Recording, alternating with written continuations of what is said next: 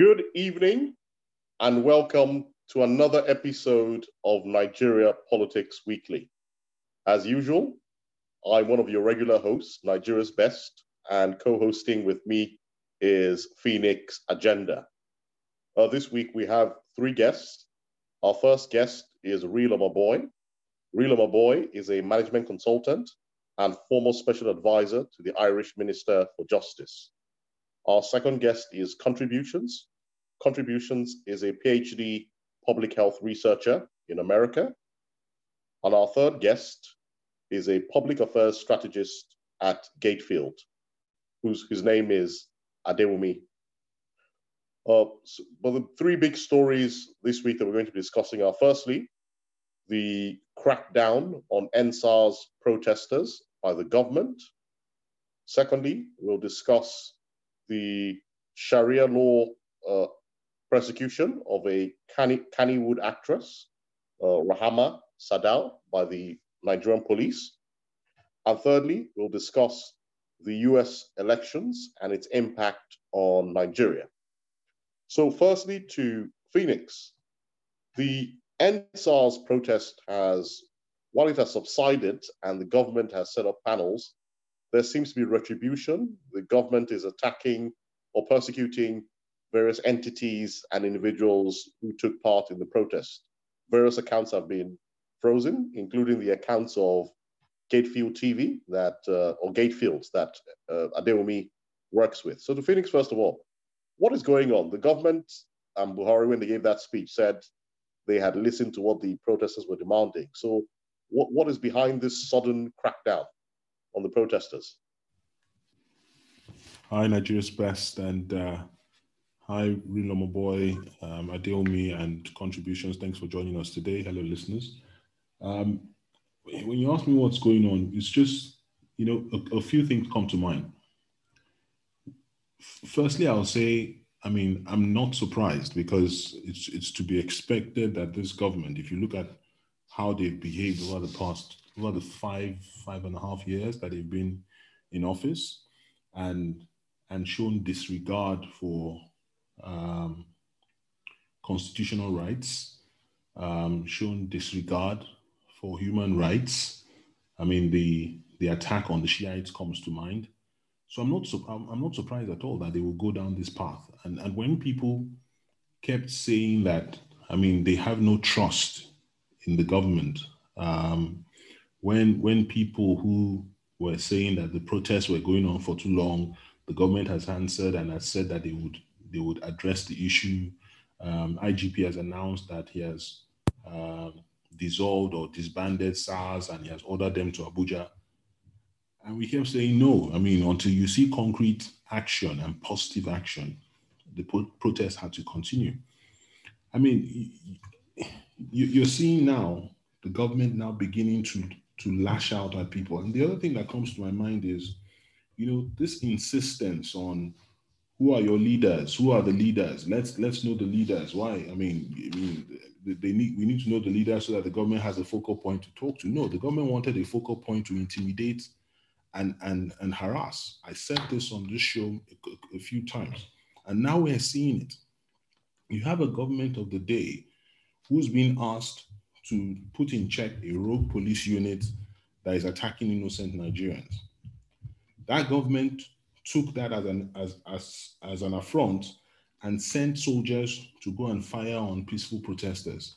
As if that is not enough, they now start harassing citizens, stopping people at the airport, seizing their passports, blocking accounts, and now we're hearing that they are picking up people randomly, people who have been part of the protests and all of that. And for me, I've been saying this from day one, and even the reason why I always voted against Buhari from 2003 was always because I knew that a leopard doesn't change his spots. You know fully well what you're going to get with this guy. And so I'm not surprised. And it just takes me back to the conversations between 2014 and 2015 I had with friends and all of that, and said, look, why would this guy all of a sudden become electable when we've already seen what he's done in the past? oh, reform Democrat. They said all sort of nonsense. And here we see it. A constitutionally provided and protected right to protest, right to peaceful assembly has become an issue. People, I mean, they've turned it upside down and now saying that people were calling for regime change. There were subversive actions simply because they asked you to end SARS. They didn't even come to you and say you're an incompetent government, which is what I say every day. You are not able to provide. Unemployment has tripled. Inflation is skyrocketing almost 20%. People were not even fighting for those normal, politically charged things. They were simply fighting for the right to live. And this government has decided that no, they're going to crack down. Not only have they refused to address the issues that were raised in a democracy, a 21-year strong democracy, they've decided that they must punish the people who dare to ask.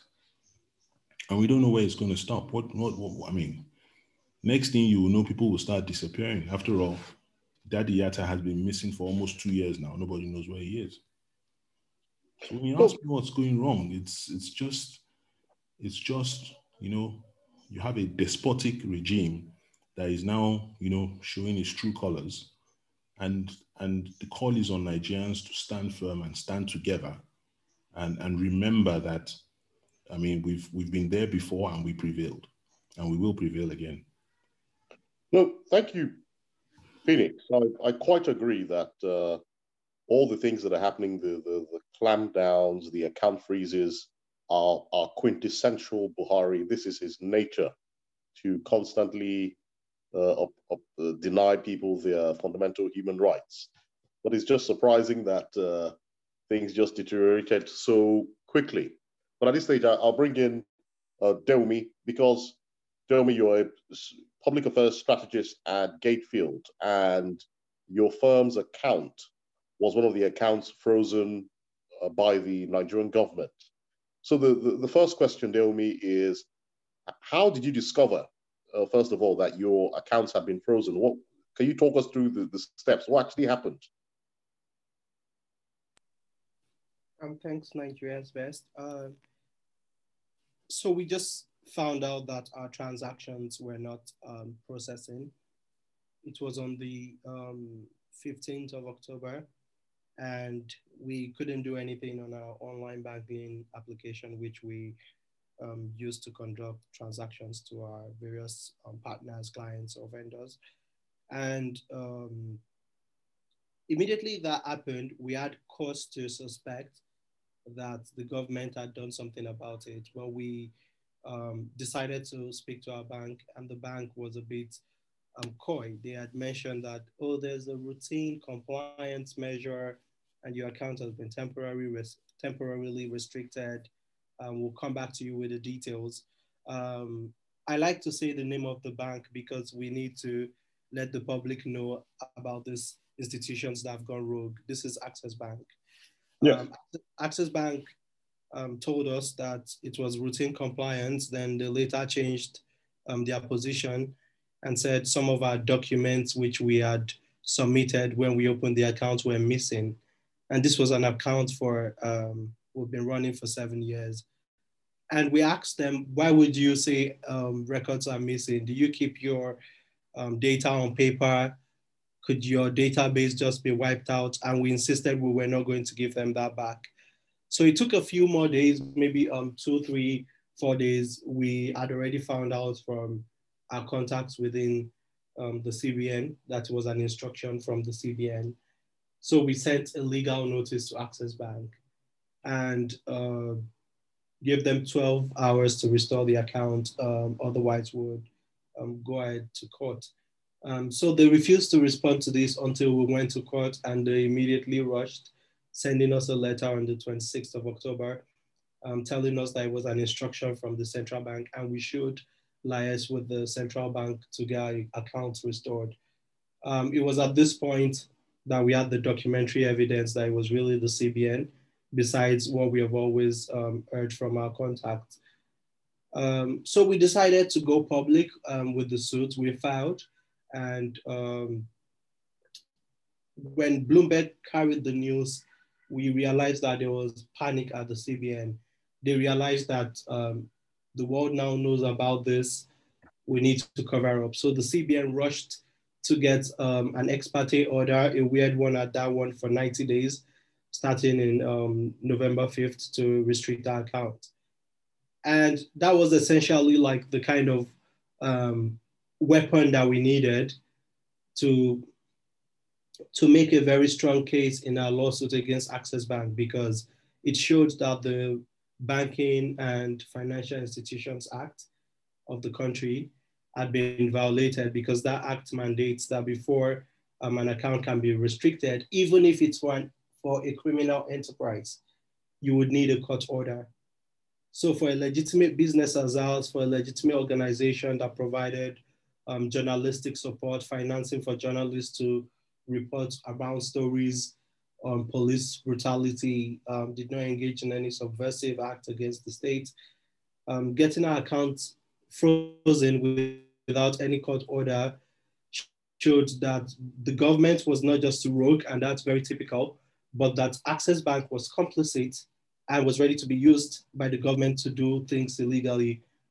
And for us, that was happened so far.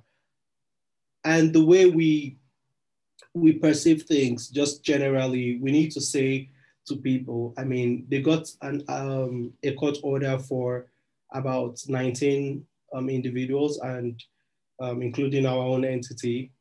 But what I know and what we know for fact, just because I like to say this on the podcast, a lot of people within the CBN are rooting for us. They are willing to give us information. They give us information. They keep sharing information because they believe that Governor Emefiele has gone rogue and they would not want to see the CBN lose its independence. And the kind of information we have from these sources is that over 500 accounts were restricted. Some of the big non-government organizations in Nigeria, I wouldn't speak for them because they haven't gone public with it, but authoritatively, some of them, their accounts have been frozen as well. So this is a very massive clampdown that you can imagine. It's sweeping, it's affected individuals, even people that were responding to medical supplies, and it shows how cruel the state is willing to go. For Gatefield could potentially survive. We have started to edge, we've started to see how we can change our operations, how we can have our reserves in like cryptocurrency. We're taking like big decisions as a result of this, but there are a lot of individuals who like depend on this account, who earn less than 10,000 naira a month. And the central bank governor says, oh, I'm trying to boost the economy, I'm fighting poverty, I'm supporting small businesses. But in the same breath, he goes and clamps down on accounts of legitimate businesses, of nonprofit organizations that provide support to the government, even on accountability issues, that provide support to people on healthcare issues, just out of panic that these organizations or entities might be remotely involved with a simple protest that calls for the end to police brutality. I mean, sometimes it feels like EndSARS seems very loaded, but the simplistic ask of the Nigerian people is stop killing us. But the government somehow thinks that's very offensive, and they're responding in unbelievable ways. I mean, that's our story. That's the story that's going on in Nigeria. That's the real picture. A lot of people are scared. A lot of people have been called aside by the DSS. A lot of people can't fly, as you know already. And it just gives us a cause for concern about where the future of the state, where the ship is sailing towards, what the future holds for Nigeria.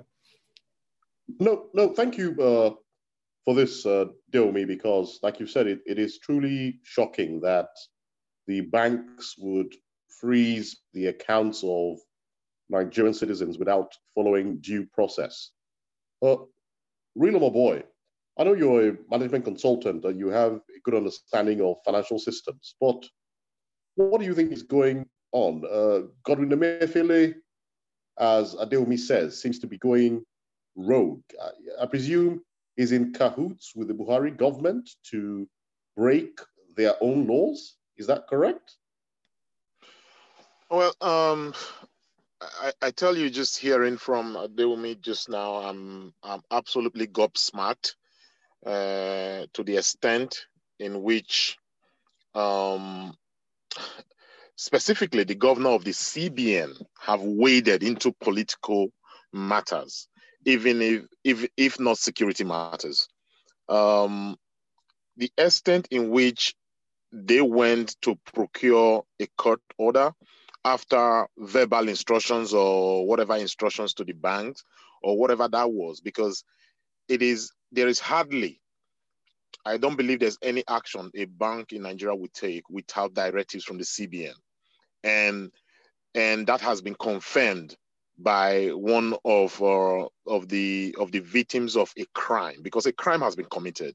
This is a crime against the Constitution. This is a crime against people. This is a crime against our democracy, and it's a crime against freedom. And somebody ought to be held accountable.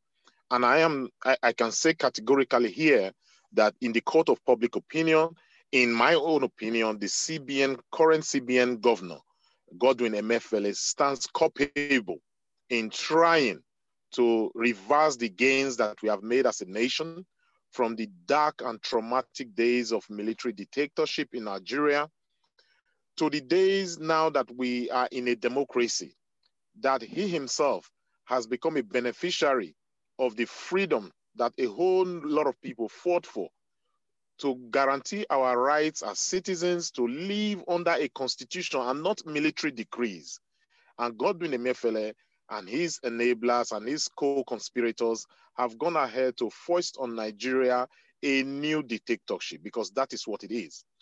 I have seen on Twitter, on Facebook, in news reports about targeting and blocking of accounts, but I've never really heard it so vividly like we've heard from Adewumi right now and his organization. Practically, I can imagine that when we are talking about terrorist organization, because we have in Nigeria, the security systems have designated some organizations as those supporting terrorism. We know about MEND back in the day. We know about Boko Haram and maybe recently IPOB. You know, if you target these organizations that have been militant in their approach in confrontation, there is no organization that has been mentioned and listed so far that has, or individuals that are involved in anything other than to preserve and protect the lives of Nigerians, to protest against brutality of the police, and to enhance our democracy. And anybody that fights against that, anybody that supports or provides infrastructure to fight against that, is the enemy of the people. I mean, we've talked about the regime, the government of Buhari, his personal disposition and his dictatorial tendencies. We know his history. We know where he is coming from. And he has brought along people with him in the security services that have the same mindset. If you start at the customs, you have Colonel Hamid Ali. If you go to the National Security Advisor, you have retired General Muguno. If you go to the Minister of Defense, and these are securocrats, these are people who were steeped, baked in that very dirty aroma of Nigerian military dictatorial past. And if they have come into this democratic government under the guise of the Ashon APC to now foist on Nigerians a new level of repression, because what is happening right now, what we are talking about, is essentially repressive tendencies, not tendencies, repressive actions of a government that has gone rogue, turned its back on democracy. Yesterday, the president, through his Twitter handle, was congratulating Joe Biden and Kamala Harris in United States of America and pontificating over what democracy means in US and maybe in different countries. Perhaps it's time we call Buhari governments to look down, gaze down, and reverse course, because this course will bear no will bear no reward for themselves. It will bear no reward for government. It is entrenching a new climate of fear in Nigeria, and I'm very sad. I'm very hurt as somebody who has been a victim of military dictatorship, as somebody who have actually suffered for democracy. I am personally very hurt to learn that these kind of repressive actions are taking place, and it is unconscionable, and it must be condemned in all its entirety. No, thank you, my boy. I 100% agree. We're more or less back to the dark days of General Abacha. Many of his key lieutenants, including Buhari, are now in power, and we can see their DNA and antecedents. They seem to be doing what they've always done. Contributions. Segueing into moving into the second topic, which is slightly related to the first, which is the re-emergence of Sharia or political Sharia into the mainstream Nigerian politics. All of a sudden, actresses or popular personalities of northern origin are now being harassed, not just by the local Sharia police, who they call the Hizbah, but the Nigerian police force are now also implementing Sharia rules. So, firstly, is this normal for a so-called secular democracy to have rules restricting the way Nigerian women dress? Unfortunately, I think the answer is yes, it is normal. It is normal because we're not exactly a democracy in Nigeria. I think that Nigeria, over the years, since maybe colonial times, passed into independence, we've refused to have a sit-down discussion with ourselves and ask ourselves, what type of people are we? What we're seeing, and you said it, the first discussion is closely tied or closely related to the second discussion. And what ties them together is that we're a people and we believe in authoritarianism. We believe in power. And so being that that's the kind of people we are, it does not matter what contract is in place between two entities or between the government and its people. It does not matter that there's rule of law. What matters for Nigeria is that there are powerful people and there are less powerful people, or that there are powerful entities and less powerful entities, and the powerful entities can abuse power as much as they like. So when we're talking about Buhari, for instance, or we are talking about the president of Nigeria, we are not even talking about whether the presidency is bound by certain laws. Rather, we are prevailing on an individual not to take certain steps. And that's not how you describe a democracy. That's not how a democracy functions. So moving away from how Buhari is dealing with SARS protesters, we see the same picture in Kano with this woman who wore what I believe is a really beautiful dress. And it's the same behavior. It is an abuse of power. And so not only have they used the religious police, which really should not exist, they've used the secular police force to harass this woman. It's just a continuation of this behavior of power. And if we're going to change things, we have to deal with the issue or with the issues, not from how close it is to the matter we are discussing, not whether Buhari needs to behave himself, not whether the Kano State governor or the Kano State police commissioner has to behave himself. It really is more distal. We have to start having discussions about what type of people are we? If we are a people, if we're a feudalist people, if we are a people, if we're a patronage system, once we have these discussions with ourselves and come to terms with the reality on ground, then we can start building systems of checks and balances, not based on some foreign ideology, not based on some imposed ideology, but ground up from what we decide. This is who we are. These are the power groups. These are the in-groups. These are the patronage systems. And here are the checks and balances that we can all agree around to check and balance us and prevent this abuse of power, whether it's freedom of expression in terms of dress or freedom of expression in terms of the ability to protest. Well, thank you, contributions. I think the one point you've raised that I agree with is the idea that Nigerians need to sit down and ask the fundamental question, which is, who are we? And I'll bring in Phoenix. Phoenix, contributions have said Nigerians need to ask the question, who are we? Because as you can see from the story, one half of the country seems to be pulling in a different direction from the other.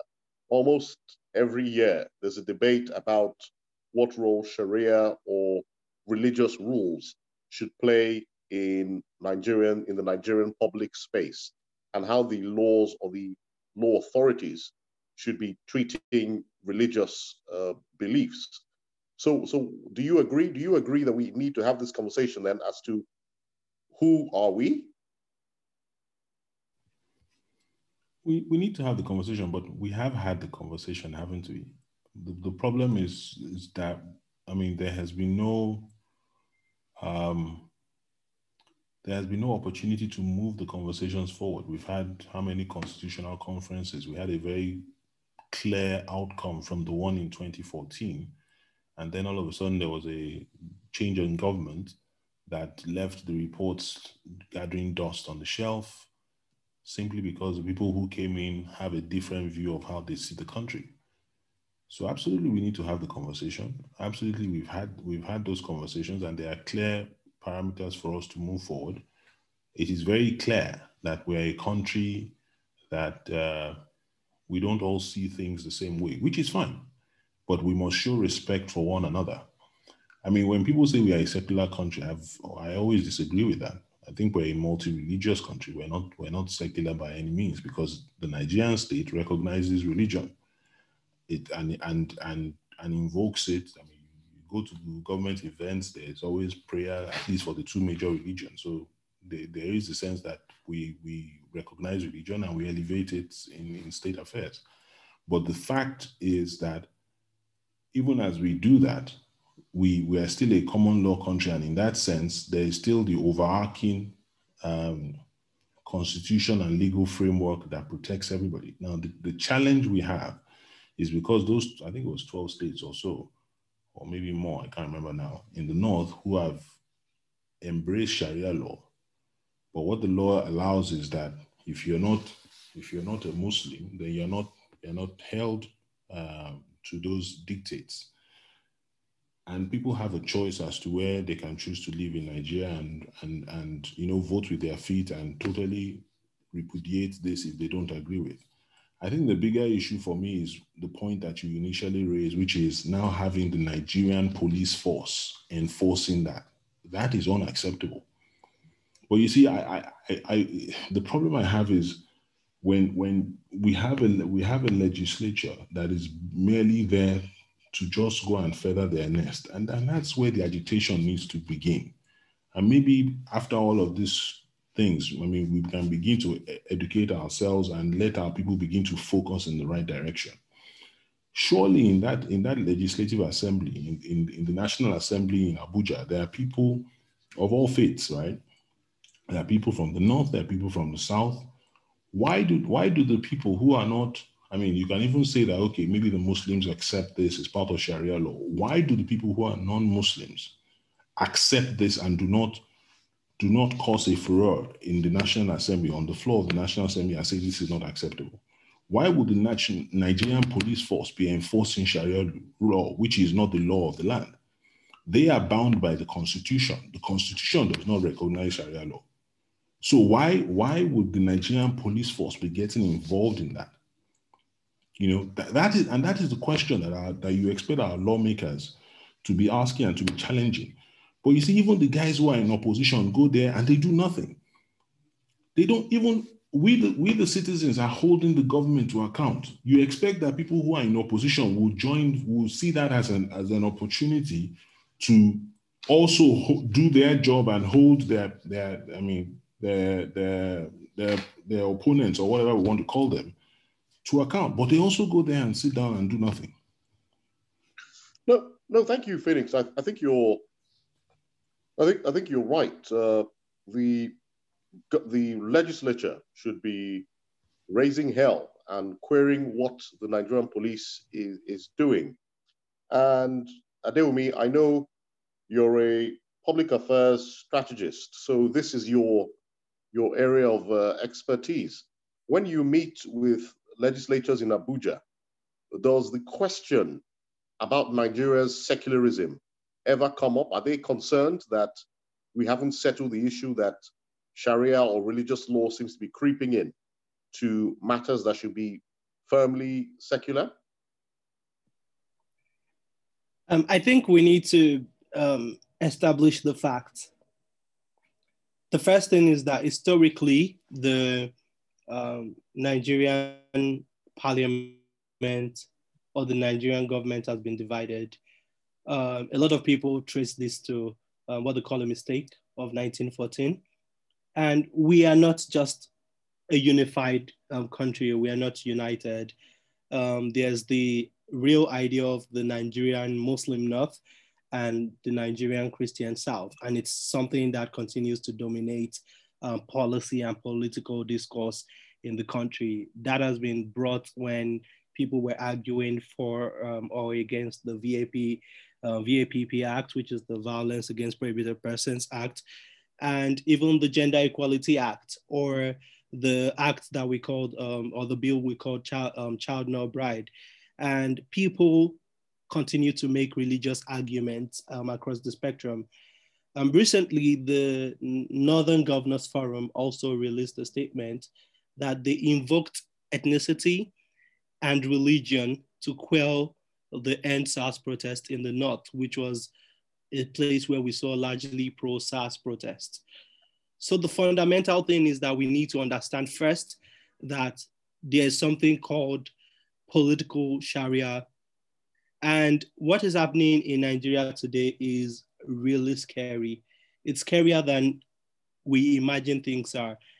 So everybody is saying Rahama Sadao is being persecuted for posting photos that exposed her body. And I agree with with Conversations that it was a very fantastic and beautiful picture.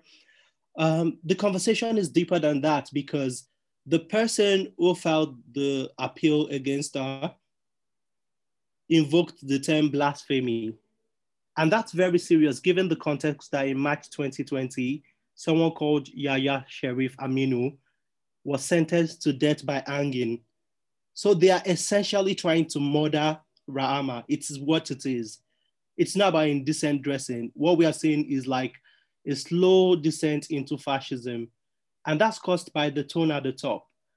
And something about fascism, it's a form of authoritarianism that the government permits.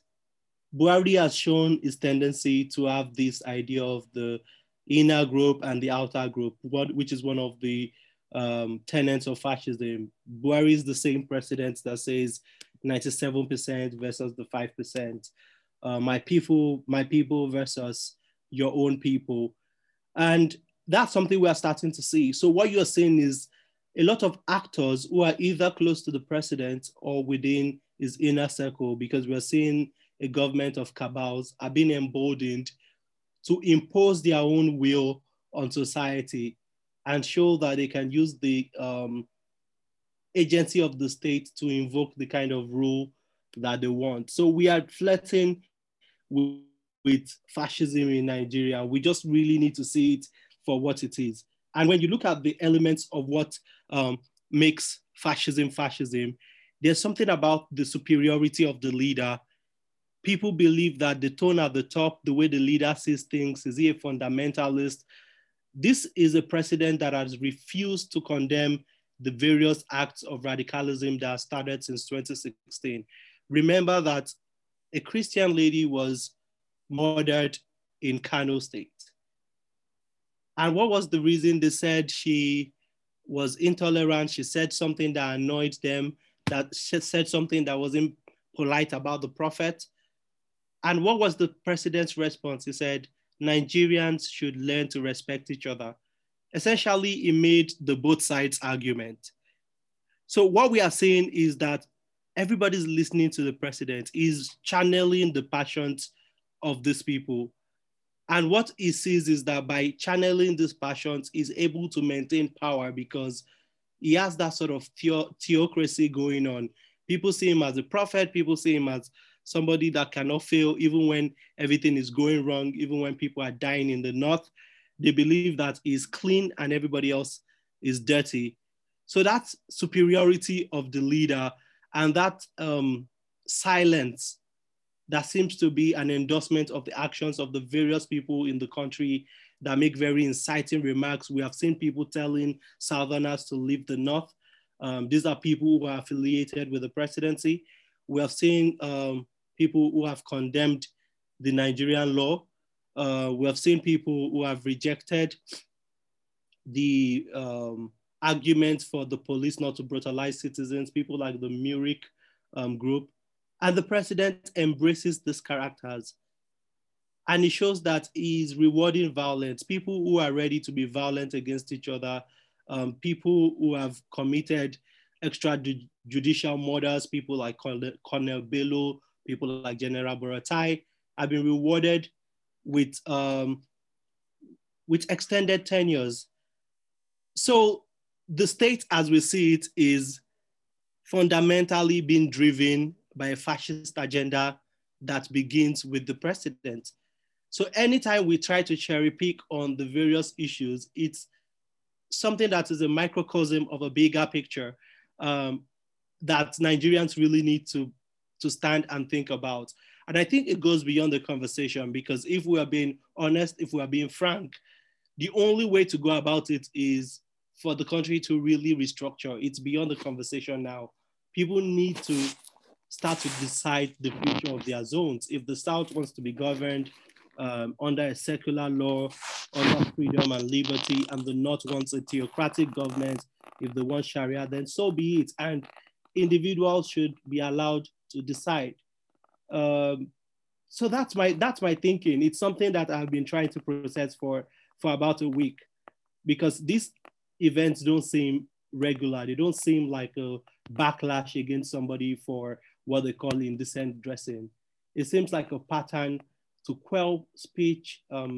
Somebody talked about Daddy Yatta missing, to silence dissent and to impose some sort of new moral government, some form of cleansing going on. And Nigerians really need to stop it. We need to figure out how we can reject this or begin to define our status as a nation. That's the big national conversation we should have.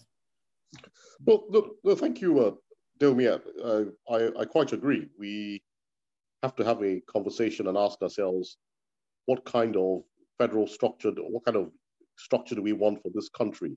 My view is that maybe a fully federal structure like we have in America, where every state has a significant amount of autonomy.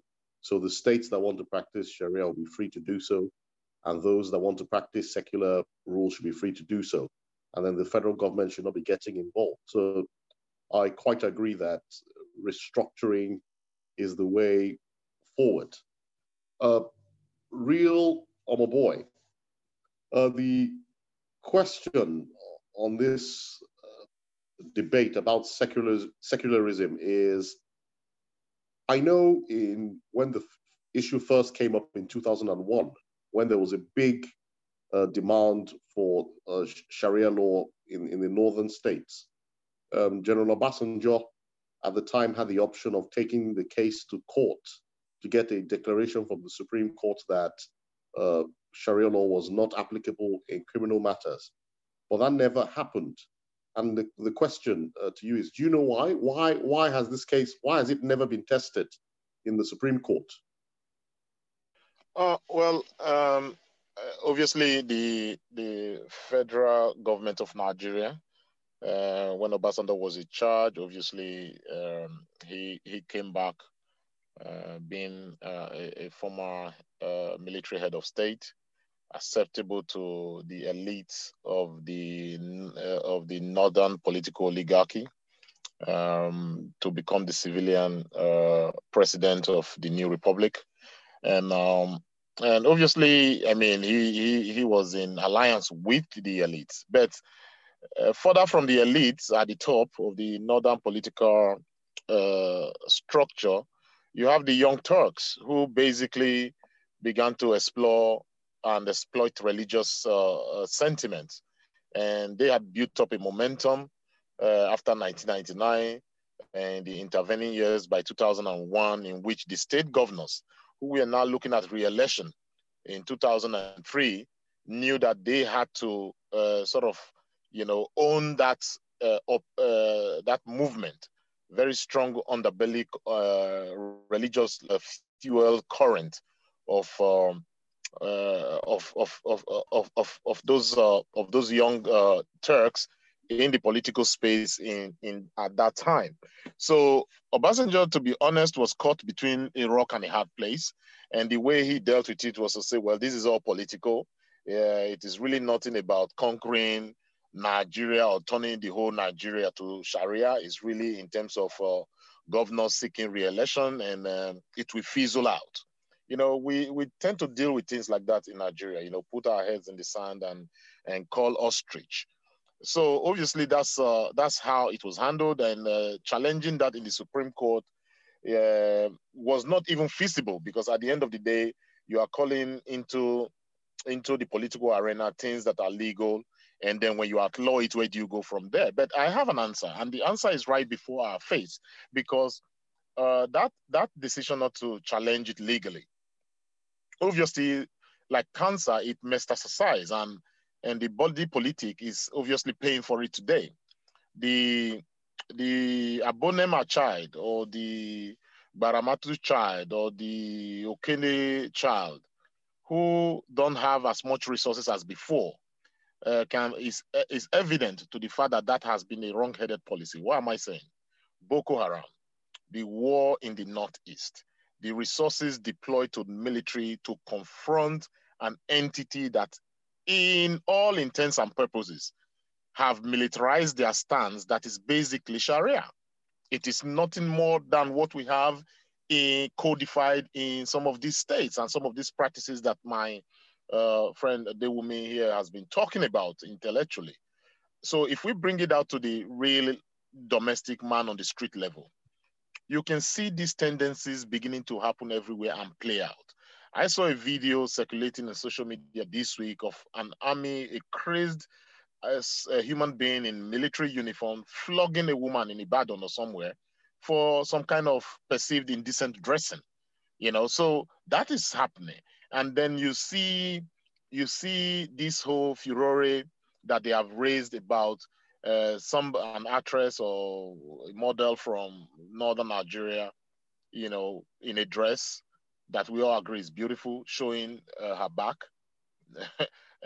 not immodest in any way, and then all of these calls for her to be tried for blasphemy. So basically, in our fight against Boko Haram in Nigeria, in the Northeast, some people went as far as in their wisdom to create a version of a vigilante called civilian JTF to attack Boko Haram, or sort of push them back. I also believe that we have civilian Boko Haram, and we know that those civilian Boko Haram are very strong. These are the people that pushed for the Sharia movement. They are the ones pushing for this religious and fascist agenda to police thought, to police moral, and subject all of us to a Talibanist kind of society. I mean, their ambitions are very grand. It's not restricted to their own locale, but they are starting small and they are building out. And like Dewumi said, there is inspiration from the top. I mean, this whole situation, I liken it to the nightmare that Americans have gone through in the last 4 years, where you have the commander-in-chief basically being the chief priest of a fascist movement that's racist, that's xenophobic, misogynistic, and all of those kind of bad social traits, that they look forward and take inspiration from their commander-in-chief.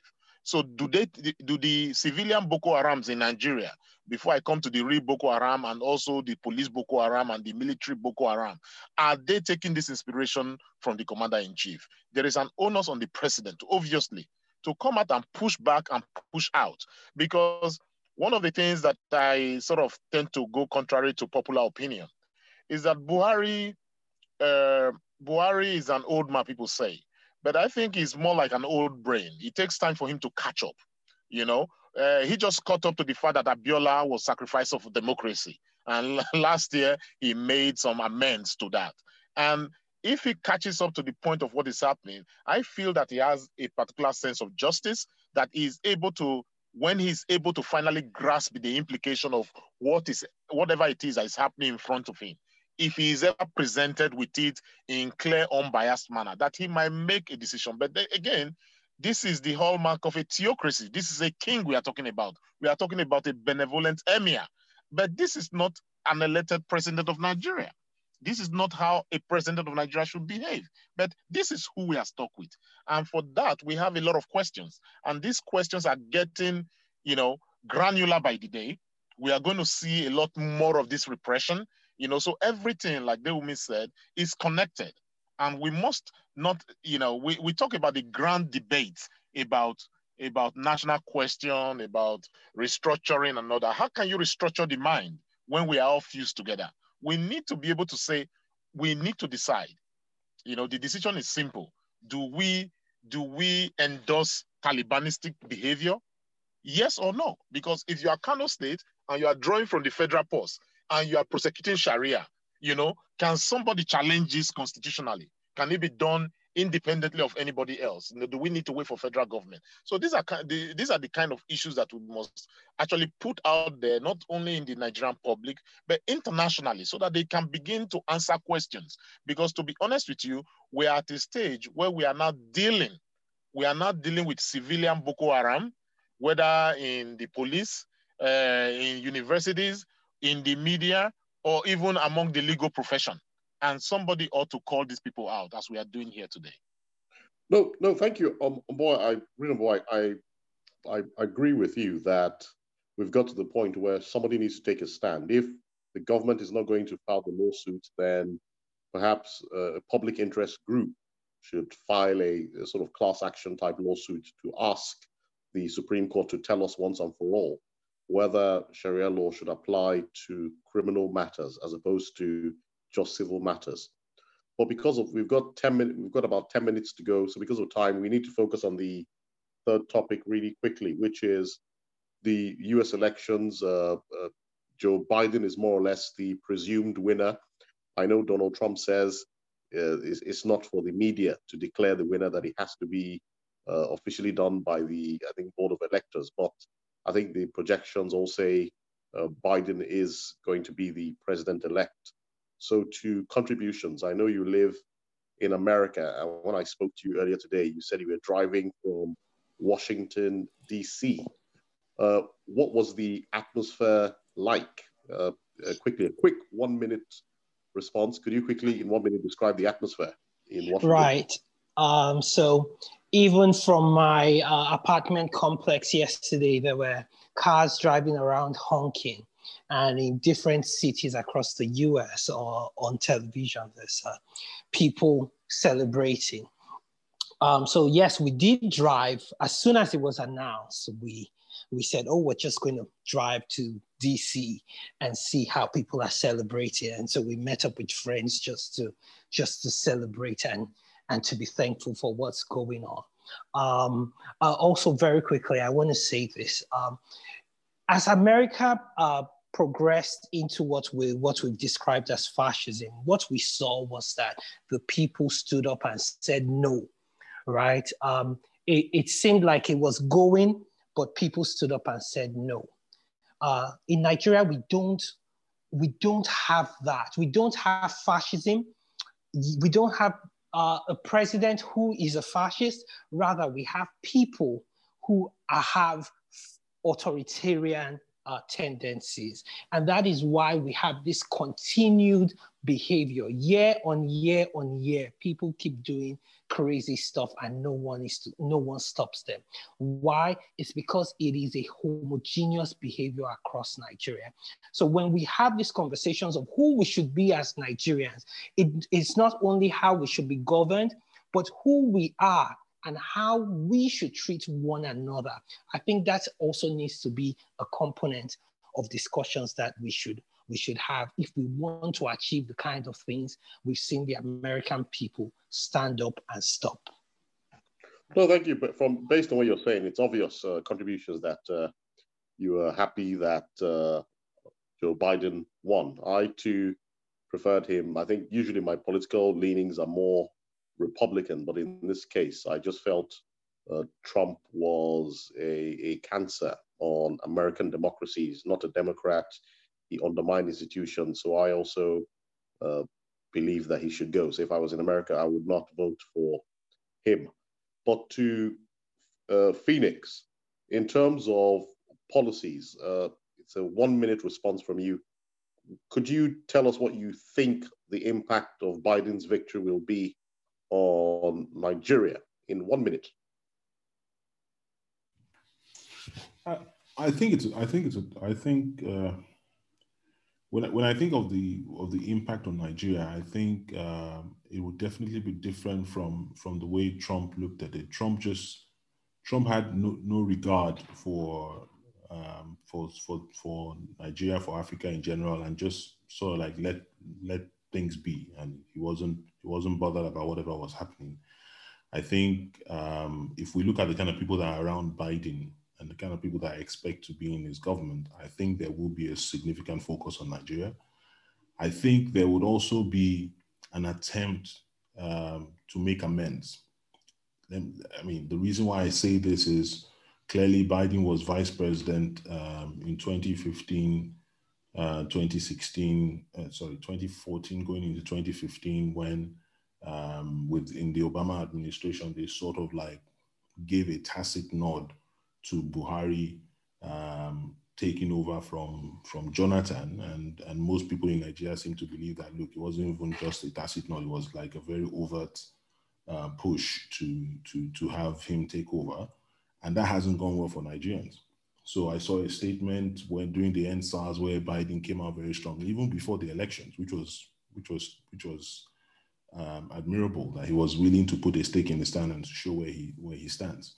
The other thing that gives me also more reason to believe that there will be an interest in Nigeria is because Susan Rice is a very well-known confidant for Biden, and is projected, if all goes well, to be the new Secretary of State in that administration. And she has a vested interest in Nigeria, always been, I mean, all the way back to the Abacha time, and Abiola hasn't always been perfect, but I think that as well, they will be looking to put some pressure on the Nigerian government and make sure that the human rights abuses that we are all complaining about, that they get handled. So I foresee a different and more focused Nigeria agenda, not like the one under Trump where he even dismantled the Africa desk or something as we know. I believe that there will be more focus and there could be trouble ahead for our people in power today. So yes, no, thank you, Phoenix. Your 1 minute is up. I'm also hopeful that, I hope, and fingers crossed, that it'll be more engaged. I'll ask the same question to Rila Maboy. Also, Rila Maboy, in 1 minute, tell us, did you prefer Biden or Trump? And secondly, what are your expectations? What a 1 minute response? Well, I tell you, yesterday, when Joe Biden and Kamala Harris were giving, this speech for me that sort of erased all of the trauma of the last 4 years. I mean, just to hear human beings address human beings, speak to our to global concerns, to the American people and to the global community, to me as a Black person, and just I was so proud of Kamala Harris yesterday. She was just she's just something you know, I wish every Black woman on earth would be, you know, and I'm happy she says she might be the first, but she's not going to be the last. And then Joe Biden came out there, Joe doing what Joe does, you know, he really again spoke his heart, spoke true to America, offered solace, and he's so, this is the America we know, this is the America we all aspire to emulate, you know. So I was very happy. A very strong supporter of the Democratic Party and their principles. I believe in equality. I believe in rule of law. I believe in strong institutions, and I believe that people should be the center of power, you know, rather than corporations and the elite. So, from that point of view, I was very happy. Again, there's no basis of comparison to say Trump is a human being that I never typed his name in the 4 years he was there, and I vowed that I will not step foot in America as a visitor to spend money as long as he was there, and I haven't. I've transited through the airports, but I've not really gone to and stayed in America.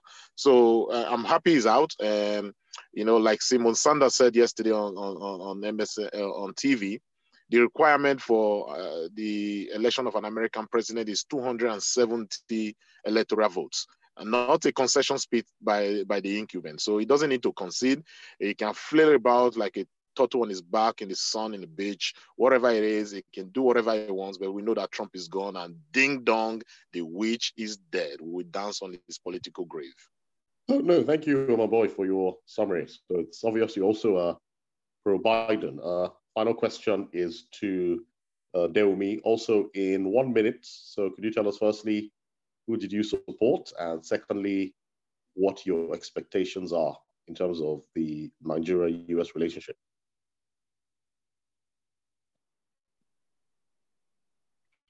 Okay, so I think the general expectation for the relations between US and Nigeria, I think there would just be like a reversal to the status quo. I want to be more cautiously optimistic. Of course, I mean, we generally get the sense that the US priorities since the World War II has been globalization, and Trump was the very nationalistic type of person. And a lot of people have argued about how that has gone. Some people believe that this has emboldened dictators around the world. This has caused the collapse of democracy. Some other people believe that the non-intervention approach as well has been good, like in terms of no more American wars or interventions.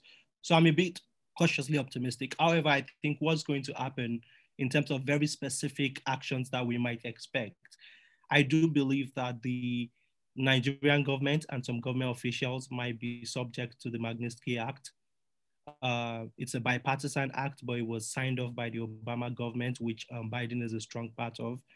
And his kind of comments and understanding of the issue around EndSARS is something that gives us a sense that if properly lobbied, then we might see those sanctions extended to Nigerian government officials. I also believe that there will be significant Nigerian influence in the Democrat Party than ever before. If you notice the wave of the elections, there's been greater Nigerian American representation. And I do think that, yes, there might be like a stronger policy focus on Nigeria than ever before. But if you listen to Biden's speech, he has already said that we are restoring the days of American presence in the global order, going back to WHO, going back to the Paris Accord. And so I think there will be a status quo, but Africa should not really expect, and not Nigeria, that this would be the priority.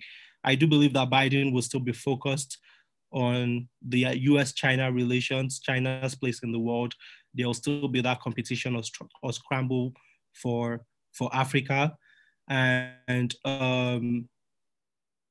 in terms of the way I see things shaping up, I mean, I just think that we can start to see that the Buhari administration would step up they would see that they cannot get away with the kind of things that they have gotten away with in the past due to the sort of lack of American interest in domestic politics. Oh, sorry, Then we have to step in at this point because our time is up. But I must first of all thank you all our listeners for always being loyal and giving us helpful feedback. Thank you to all our guests, to you, our guests, for taking time out to be on the podcast. But until next week, I say have a fantastic 7 days. Bye. Bye. Thank you for having us. Thanks, Nigeria's Best, and thanks everyone for joining us. Thanks, listeners. Again, another call that we still haven't gotten to the root of the Lekki massacre, and we must not be quiet about this. We must continue to make noise until justice is served. Bye, everyone, and have a great week.